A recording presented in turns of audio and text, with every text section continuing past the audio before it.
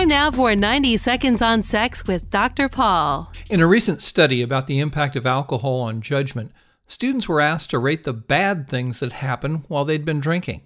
Or rather than rating the bad things as negatively as most other people would have rated them, the students who are now sober and thinking back over what had happened didn't think it was so bad at all. Blacking out, passing out, waking up with a terrible hangover, these weren't rated as being so bad, or even bad at all. In other words, the negative consequences were minimized, even days later when the students were sober. Also, the students tended to rate the things that they perceived to be good as being better than they really were.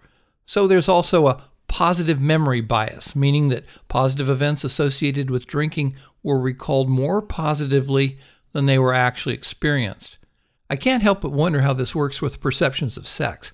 Do people who've sobered up interpret sex that was really lousy as being better than it actually was?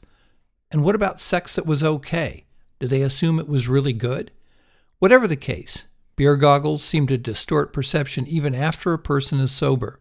Students also tended to overestimate the number of drinks that were needed to experience negative consequences. Some would say it takes 10 drinks to get wasted, when 2 or 3 would get them well on their way to being impaired.